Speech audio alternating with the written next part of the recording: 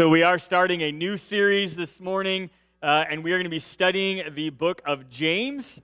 And so as we jump into this letter, we're going to be, like I said, studying this through the next several weeks. And as we work our way through James, like I said, we are going to continue to have a couple small groups that are going to be doing follow-up discussions based on the content of each message. And so again, if that interests you to dive deeper, then please do that. But this series is going to take us through the next holiday season, right, as we get through Halloween and Thanksgiving and move that. And then after Thanksgiving, we are starting our Christmas series. And with that, like I said, it's kind of hard to imagine that Christmas is that close, but yet it is, right? Once we finish James, we'll be jumping into the Christmas season and focusing on the good news, right, that comes and the amazing gift of our Savior at Christmas. And during that time, again, we're going to enjoy several different things, special Christmas Eve service, and our kids and youth are going to put on our program, and just lots of fun stuff throughout the Christmas season. But again, today we're jumping into to this letter that James wrote. And so, again, if you have your Bible with you, I invite you to open up to the book of James. It's right after Hebrews. It's not a very big book. Okay? It's only 5 chapters long. Okay? But as we look at that, though, we're going to see exactly that it's a small book, but it is a very powerful book. Okay? And as we get into that, again, we're going to jump into that. But before we do that, I want to start off with just a little bit of a background and saying, who is James? Right? Why did he write this letter? What was his intention? So we're going to start this morning with James chapter 1, verse 1, the very first verse of the letter. And this is a letter, and so he wrote this again to the church and for them to be able to work through different things in their life. So as we start with James chapter 1, verse 1, where it says, "This letter is from James, a slave of God and of the Lord Jesus Christ. I'm writing to the 12 tribes, Jewish believers scattered abroad. Greetings." Again, this is the dear believers part of the letter, right? It's the intro part. And you hear James introduces himself, right? Is that this is who I am. And so that's kind of the first question, is who is James? Okay, now the traditional author of the letter is James. He was a disciple, he was an apostle, and he was the brother of Jesus. Okay, now obviously, as we see, right, Jesus was born of the Virgin Mary, right, and Joseph was his earthly father, right, God was his heavenly father, so again, he was not a full-blood brother, right, obviously, okay, but again, tradition believes that Mary, they had the same mother, right, Mary. Okay, now, again, that's tradition. There are some Bible scholars that kind of refute whether he was truly a brother. Some say that he was a cousin, okay, or whatever. But we believe, no matter what, right, and how we interpret that he was a close blood relative of Jesus. Okay, and when we realize that, again, like I said, he was an apostle, and he also led the first century church in Jerusalem. And so as we see, again, as he talks about here, again, the letter is addressed, right, to the 12 tribes, the Jewish believers. We're going to get there in a minute. But again, think about this for a moment. A close blood relative of Jesus Christ. Okay, and think about how hard would it be, right, for him to make the claim that he makes in this opening sentence. Right, this is a letter from James, a slave of God and of the Lord Jesus Christ. Now, I don't know how you feel about your siblings. Right, but to sit back and to be like, hey, I pledge allegiance, right? He is my Lord, He's my Savior. I submit myself to His leadership and to the ministry and to everything that He claimed and did, right? And I don't know about you, but it might be a little hard for me to submit to my sibling in that way. Right? And yeah, as we look at that and realize that, I think it actually speaks to the power of what he has to say. Right, because he saw something in Jesus that was drastic. He saw something in Jesus that was real, right, and something that he could not deny. And imagine even growing up around Jesus, right? That would not have been an easy thing to do, right? And just imagine, right? It's like, oh yeah, Jesus is perfect. He can't do anything wrong. Right, as we've always said that, right, about our siblings, right, because they get disciplined differently or whatever it would be, right, and yet, again, I can only imagine what it was like growing up with Jesus as a close relative. But yet James, again, here makes a bold claim, right? As he tells us in the very opening part about how real Jesus was and how powerful a life he lived, right? To where even such a close relative would call him Lord. Right, and now we say, again, who were the intended recipients? We see as he directs it, he says, I'm writing to the 12 tribes. And notice, again, those are in quotations, right? And we know, again, God's chosen people, right, is the biblical reputation of the 12 tribes of Israel. Right, as you see that, again, they were in Israel. He was in Jerusalem, and he was even writing to this church, as he says. But, again, he says that the recipients of this letter, whether it's this specific church, and most of our New Testament letters were given to a very specific group of people, right? But yet the concepts that are given in them and the challenges that are addressed, right, are wide-reaching to all believers. And so as we see, as he addresses, again, the Jewish believers that are living in Jerusalem and again, that are God's chosen people, again, he was talking not just to them, but to all believers.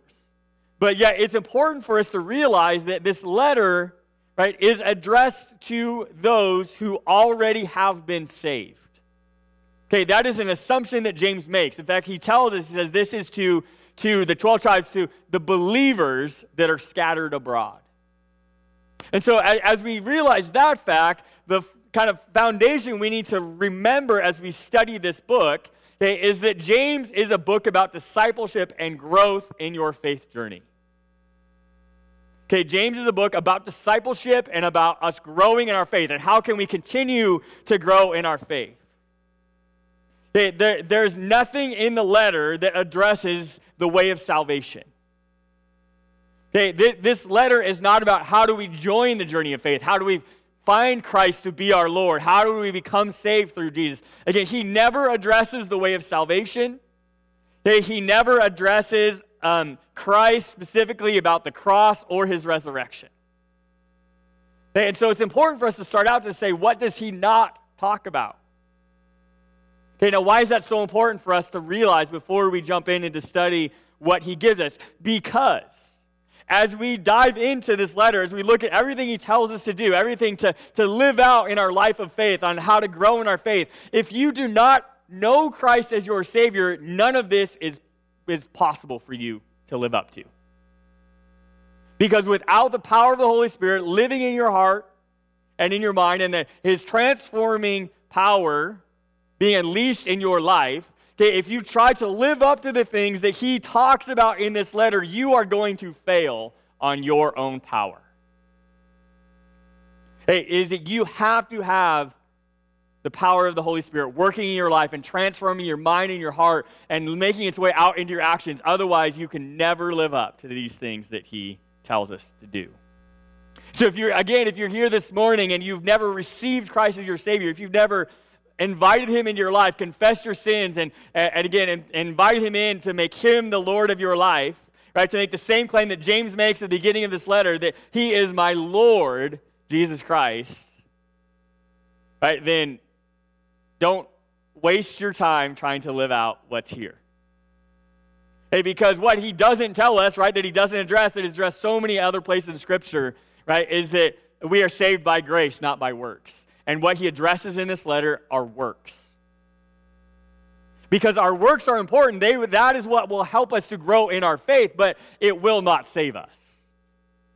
And to know that James is not a book about salvation. It is a book of growth and of discipleship.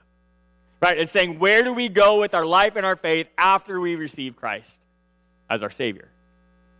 So again, he assumes that those that are reading this letter are saved. And so again, we're going to know that, right, and move forward of saying, now as followers of Jesus, as a committed follower of Jesus, I'm secure in my salvation and I know I'm a Christian. Now what do I do to move forward and grow in my faith? And that's, again, the way we're going to study it as well. Now, as we do that, okay, is the tone of this letter, okay, is very blunt and very practical. Okay, it is, again, James does not pull any punches. Okay, he does not water it down. He doesn't beat around the bush, which is one of the reasons why this is one of my favorite books of the Bible. okay? Because he just tells you like it is. And not only is it very clear and blunt, but it is also very practical to every moment and day of our life as a believer. Okay, so as we understand this, the kind of foundation and this introduction of the letter, now we're going to jump into, again, what does he say, right? What does he have to say? So we're going to look at James chapter 1. We're going to start with verses 2 through 4. So if you have your Bible with you, you can open up with me to James chapter 1. If you don't have your own Bible, there are Bibles available for you in the seats that you're welcome to use. Again, you'll notice on the outline is the page number where you can find this passage in those Bibles. But as we open up to James chapter 1, like I said, we're going to pick up now at verse 2, where it says, "Dear brothers and sisters, when troubles come your way, consider it an opportunity for great joy. For you know that when your faith is tested, your endurance has a chance to grow. So let it grow. For when your endurance is fully developed, you will be perfect and complete, needing nothing."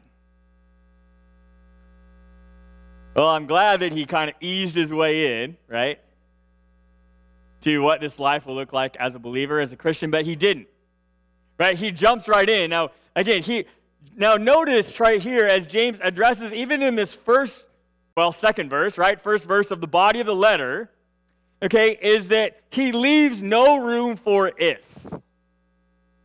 Right? He does not say, if you have trouble. He doesn't say that, right? He leaves no room for if. He says, when you have trouble. So again, what's going to be the first step of your walk of faith and journey with Christ? More trouble. Right? Great, right? This is such an encouraging letter. Right? When you have trouble. Okay, again, he presupposes that you're going to have it. Right? There's no question. Right? But what he tells us, though, is in this first verse, right, in verse 2, is that it's all about how you interpret your trouble. It's all about perspective. Now, again, we have trouble before we receive Christ as our Savior, and we're going to have trouble after we receive Christ as our Savior. Right? There are a lot of things in our life and our heart that change when you receive Christ, but the fact you have trouble in your life is not one of them. Right? And so, again, what perspective does he tell us to take? Is that now, though, my perspective changes. When I have trouble with Christ, right, I don't need to be depressed. I don't need to be defeated. I don't need to wonder what's going to happen. Instead, if I have trouble with Christ, now my trouble equals joy. Right? Now, again, that's a pretty bold claim. Because I don't know about you, but I do not wake up in the morning and be like, Lord, please, whatever trouble comes to me this way, I'm going to be so excited about it today. That is not my normal attitude. But in fact, usually, especially recently, right, in the last few months, about, Lord, can we please not have any more trouble today? I've had enough trouble for a while. I don't want to have to call another repairman. Please, Lord. But the perspective he gives us, it says to take as a follower of Jesus, someone who claims Jesus as Lord, is to say that when I have trouble, it is joy. Right? No matter what happens, no matter what kind of problems I have, small problems, big problems, any problems, they should bring me joy. Or at least find joy in those problems. Again, as we think about that, say, how is that even possible? Hey, but one of the reasons I think we feel like it's so impossible is because we confuse joy with happiness. Right? Happiness is circumstantial. Happiness is when good things happen, I'm happy. When bad things happen, I'm sad. Right? Joy is completely different. In fact, I heard it described this last week that happiness is what everybody else sees. It's the outside. Right? Joy is what comes from the inside. Right? Because joy is not circumstantial. Right? Joy is, hey, no matter what kind of problems I face, right, I could find a perspective, right, that knows that it could always be worse, right? To know that I'm not walking by myself, to know that God is still with me, that we're going to get through this, right? That whatever it is, right, that there is still sun on the horizon. In fact, as you think about, right, again, it's all about that perspective. And what perspective do we choose? Again, I tell you, just recently, I said this recently in our life, right? I mean, Maureen and I had this conversation about, great, another medical bill, right? And we're like, yeah, we are so thankful that we have insurance and that we have the money to pay the bill, right? And it can all become about perspective, right? And no matter what trouble we have, James tells us, don't be circumstantial in your happiness, but yet choose joy. Right? And those are two very, very different things. And then he kind of starts to explain, he's like, why can you have joy? Like, what is the silver lining of whatever trouble you're facing? Right? And then we move into verse 3, right, where he says, because these troubles will test your faith. And he says, a tested faith equals endurance in your life. Right? A tested faith then builds endurance. And again, what does endurance mean? It means that you keep going, that you don't give up, that you're going to make it the entire way. When you think about an endurance runner, right, means that they're going to finish the marathon. Right? If you don't have endurance, you don't finish the race. Right? And he's telling you can find joy because every time you are tested, you are building endurance. Your faith will get stronger. Your faith will go further, right? Your perspective continues to be transformed. Right? Again, is your faith in a place where it will keep going no matter what?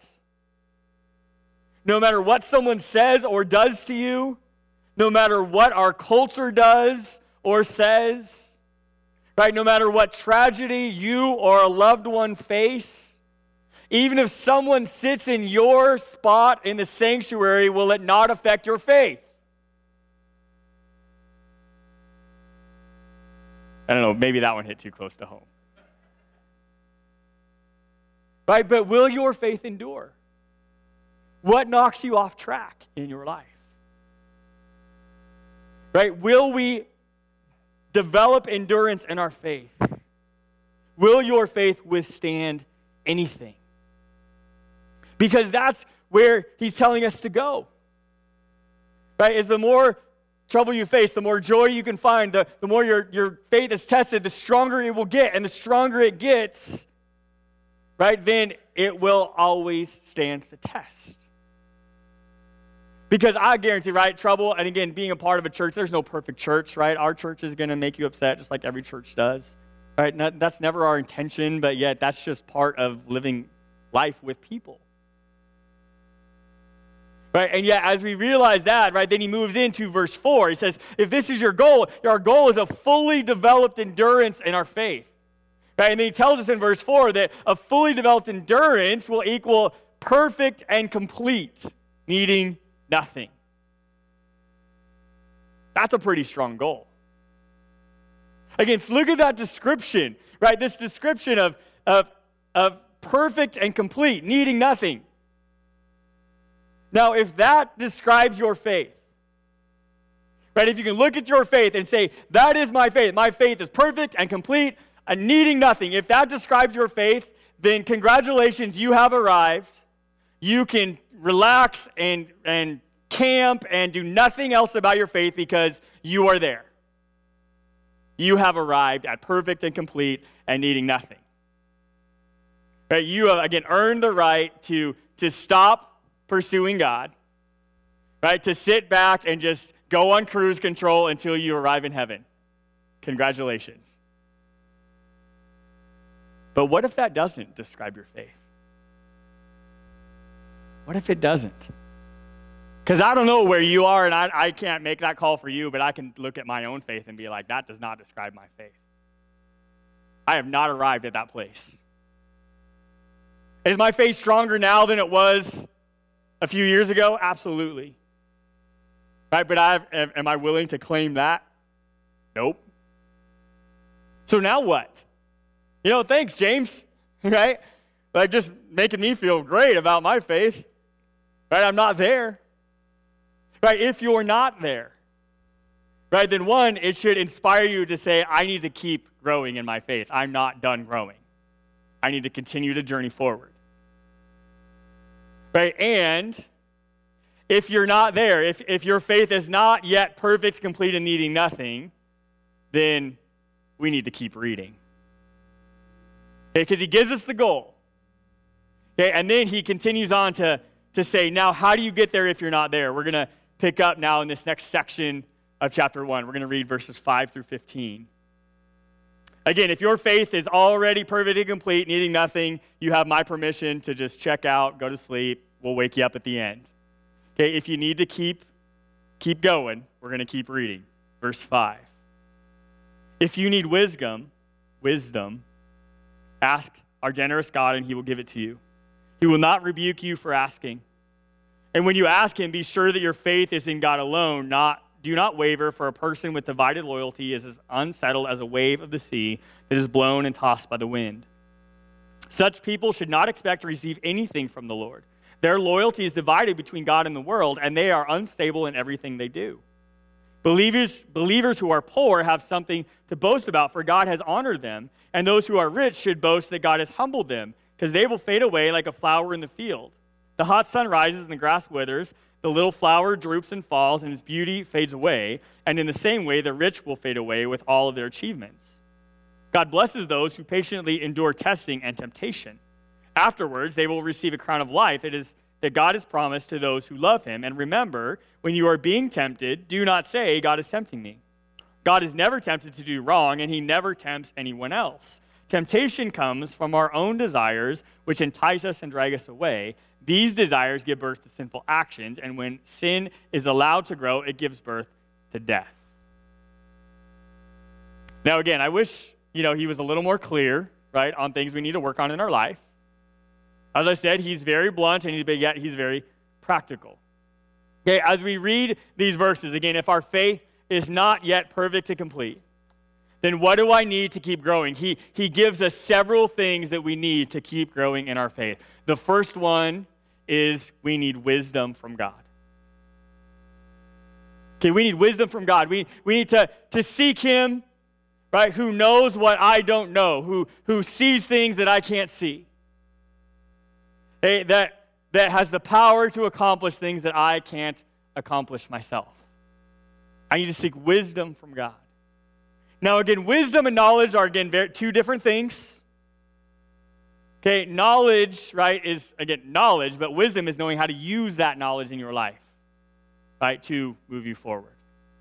Okay, he says, seek wisdom from God. Now, again, what's the key that James presents here when it comes to wisdom from God?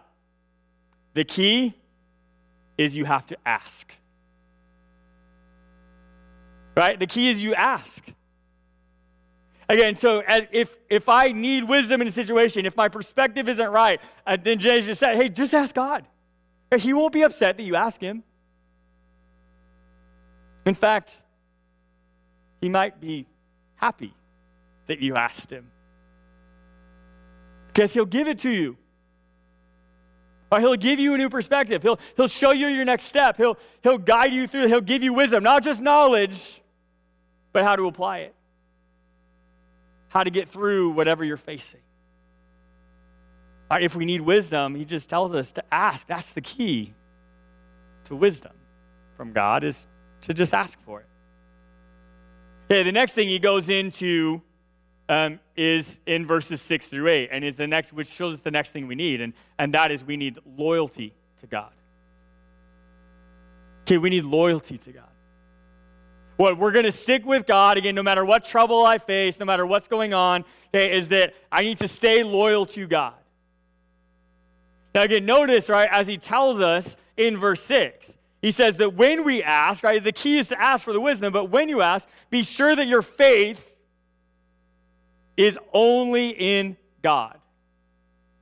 Okay, make sure that you're not relying on, again, your own wisdom. You're not relying on your own means. You're not relying on the other people. You're not relying on any of these other things that we constantly turn to in our world.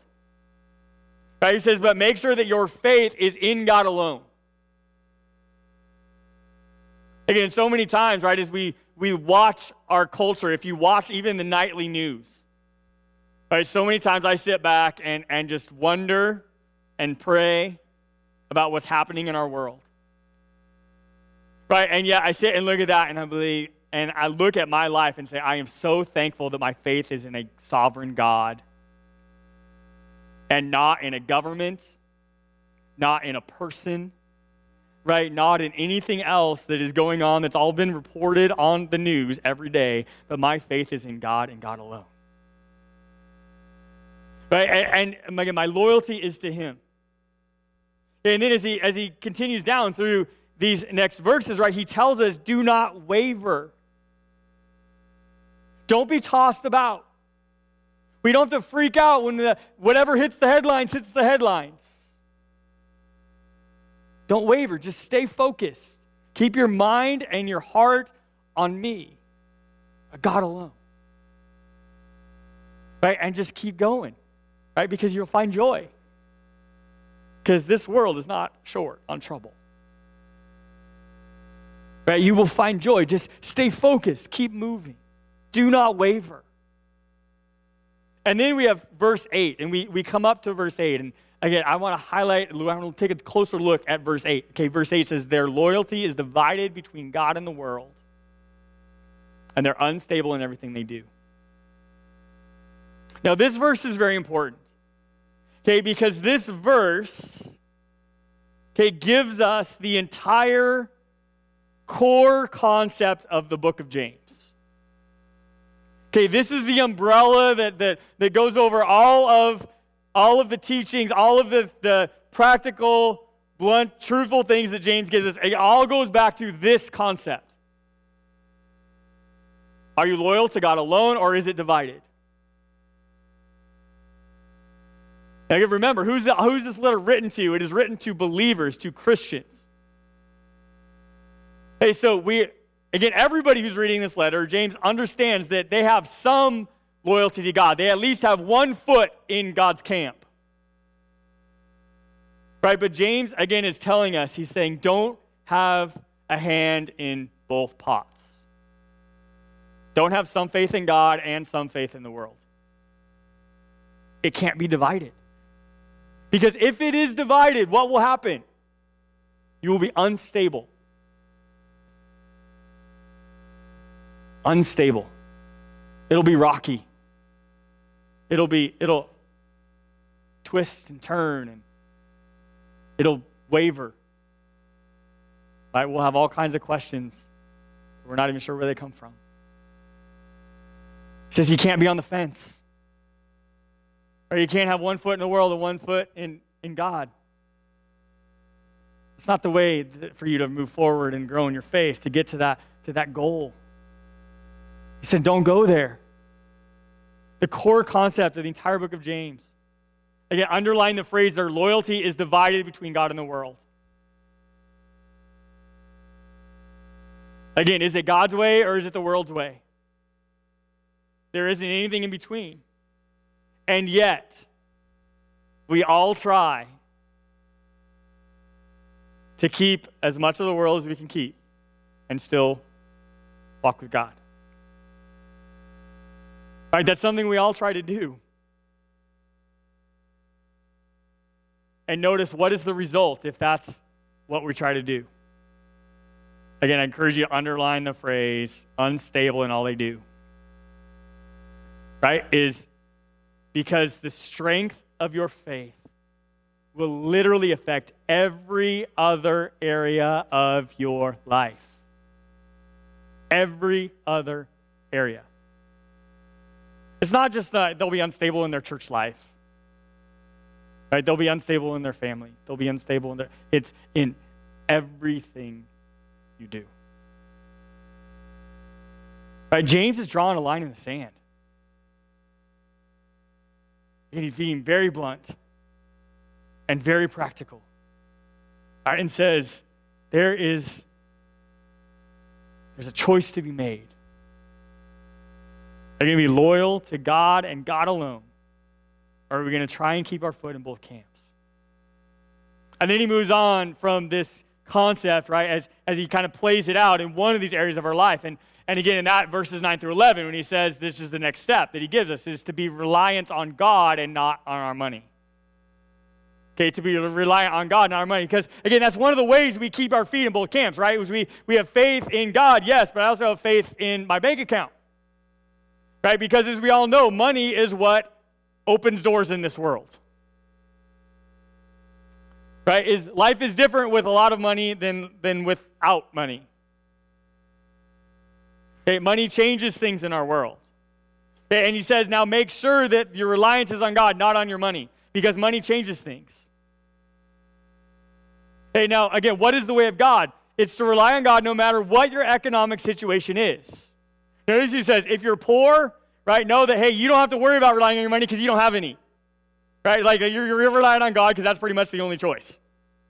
Right? He says, but if you're rich, he says, make sure that you continue to rely on God. Again, he's not speaking against wealth. He's not saying that that if you're wealthy, you cannot be a follower of Jesus. That's not what he's saying at all. He is speaking against the worldly status and comfort that wealth can bring you, because that definitely can affect your faith in God. And then he moves on to the next verses, in verses 12 through 15, right, where, again, what's the next thing is the next key for us to keep growing, and that is to enjoy God's blessing, okay, through the avoidance of sin. And again, he's saying if you want to be moving towards God, if you want to continue to grow in your faith, okay, is the one thing that's going to pull you away more than anything else is sin in your life. Right? Because as we know, that's the core of the gospel message, right? Is that God cannot be in the presence of sin. He is holy. And that's why, again, he continues to transform us. That's why we need to be more like Christ tomorrow than we were today. And then he gives us the key to avoiding sin and to learning how to deal with temptations. Again, here, once again, there is no if you are tempted. It is when you are tempted. And then, again, what specific instructions or facts does he give us, helps that he offers in verses 13 and 14? When you are in temptation, he says, and remember, when you're being tempted, do not say, God is tempting me, because God is never tempted to do wrong, and he never tempts anyone else. Temptation comes from our own desires, which entice us and drag us away. Again, what's the key? What do we learn about sin here, right? Is one is to say, so many times you feel like, why is God mad at me? Why is God testing me? Why is God... Those are not the right questions. Right? He's telling, don't put those words in God's mouth. Right? Because God is holy. Right? God can have nothing to do with evil. God does not tempt you. He's not tempted, nor does he tempt you. Right? Again, where does our temptations come from in this, right? He says, it does not come from God, right? But yet temptation comes from our own sinful nature. Right? And our sinful nature gets less and less the more we become like Christ. The more we journey forward in our faith, right, towards Jesus Christ, our destination, the less sin is a part of our life. Okay, and then we move out of, okay, if I need to keep growing, these are some steps that I need to do. And then he kind of has this wrap-up thought in verses 16 through 18. Okay, so James chapter 1, picking up at verse 16. Okay, where he says, don't be misled, dear brothers and sisters. Again, I want to just pause right there on verse 16. Don't be misled. Again, this is the point in the conversation, right, when, it's really uncomfortable because he's really brought up a lot of things we didn't really want to talk about. Right, and then he kind of looks you in the eye and he's like, just listen to me, brothers and sisters. Don't be misled. Don't be misled. Don't go down the wrong road. Don't get off on a rabbit trail. Okay? Stay focused on the journey that God's put you on. Stay on the path. Right? Don't be misled, because there's lots of things that can mislead you from continuing to grow in your faith. Don't be misled.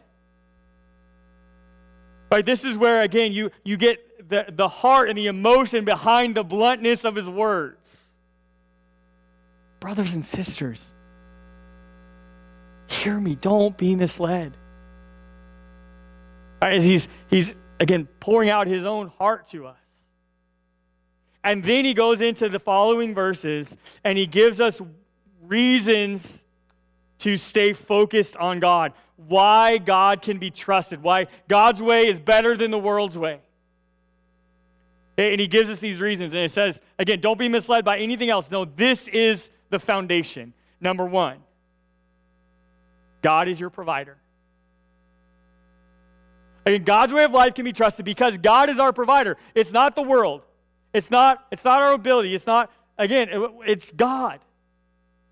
God is our provider. Again, in the first part of verse 17, he says, whatever is good and perfect is a gift coming down to us from God our Father, who created all the lights in the heavens. Again, he's reminding us, right, that God is the creator and everything is his. And if he loves you that much, he will provide for you what you need. Why can I trust that I'm doing life God's way, to not be divided? Right? First off, because God is my provider, not the world. Remember, what is our goal from verse 4? To be perfect and complete, lacking nothing. Guess what? God has access to all of the resources of the entire world. God lacks nothing. Right? Next, we see we can trust God's way because he's a provider. Next, we can trust God's way because God is consistent. God is consistent. He's not changing.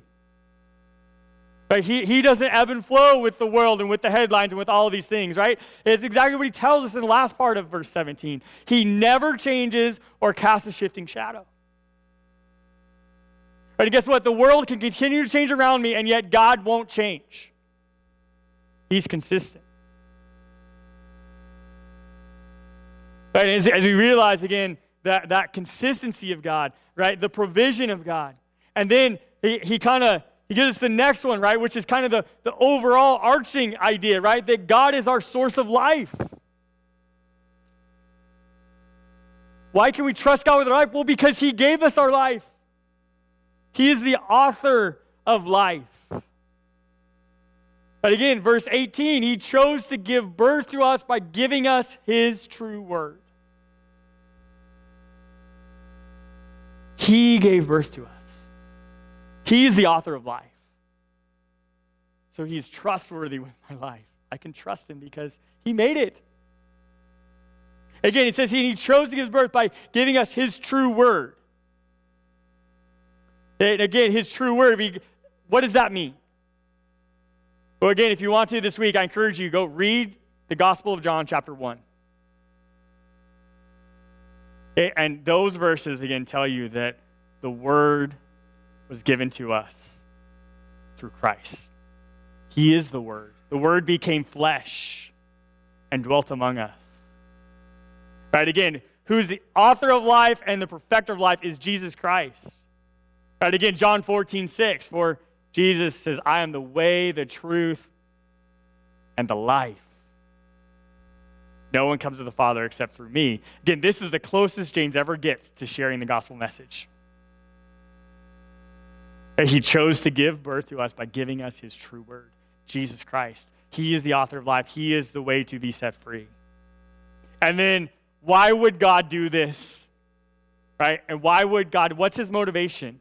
And then we see that, again, he gives us that in the last part of 18, because God loves you more than you can imagine.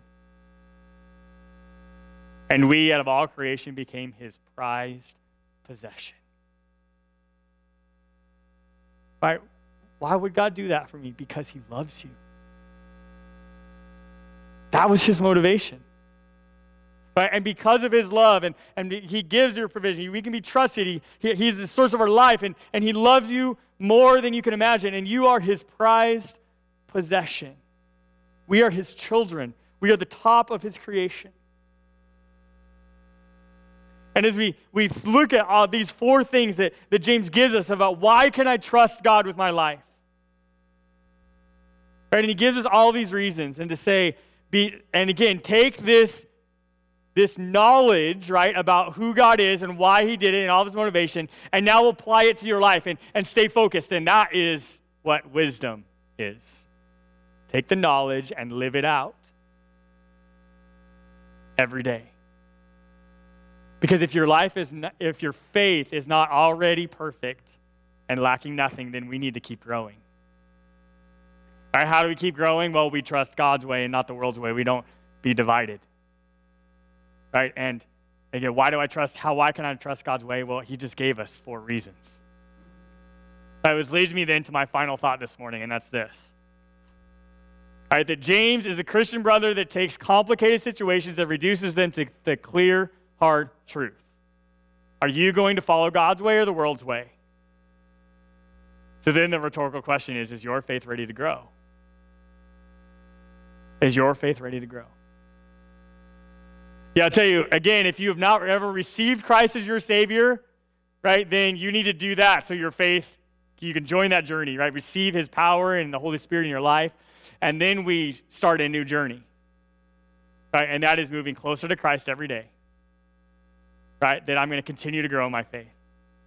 Okay, now if your faith is already perfect and lacking nothing, it's time to wake up. But for the rest of us, right, will we pursue God this week? Will we keep growing? Will we do some of the things that James tells us to do?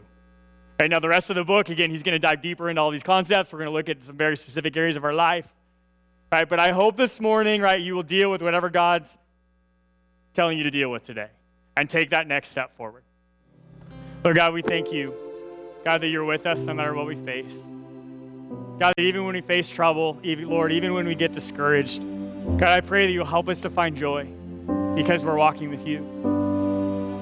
Lord, to find, Lord, how will our strength and our faith get stronger and stronger with every day we walk with you. And God, as we go this week, I pray, Lord, that we would shine your light in this world, God, that again, has so many troubles. But God, you give us light. You give us life. Lord, you give us joy. And I pray, God, that as we live that out in our faith, God, that we would show other people what it means to be a follower of you. The fact that we're growing in our faith, Lord, will show them what real faith looks like and who you are. Lord, guide us as we go this week. We love you. We praise you today. Lord, continue to help us, Lord, to apply the wisdom you give us with every step we take as we go this week. In Jesus' name we pray. Amen.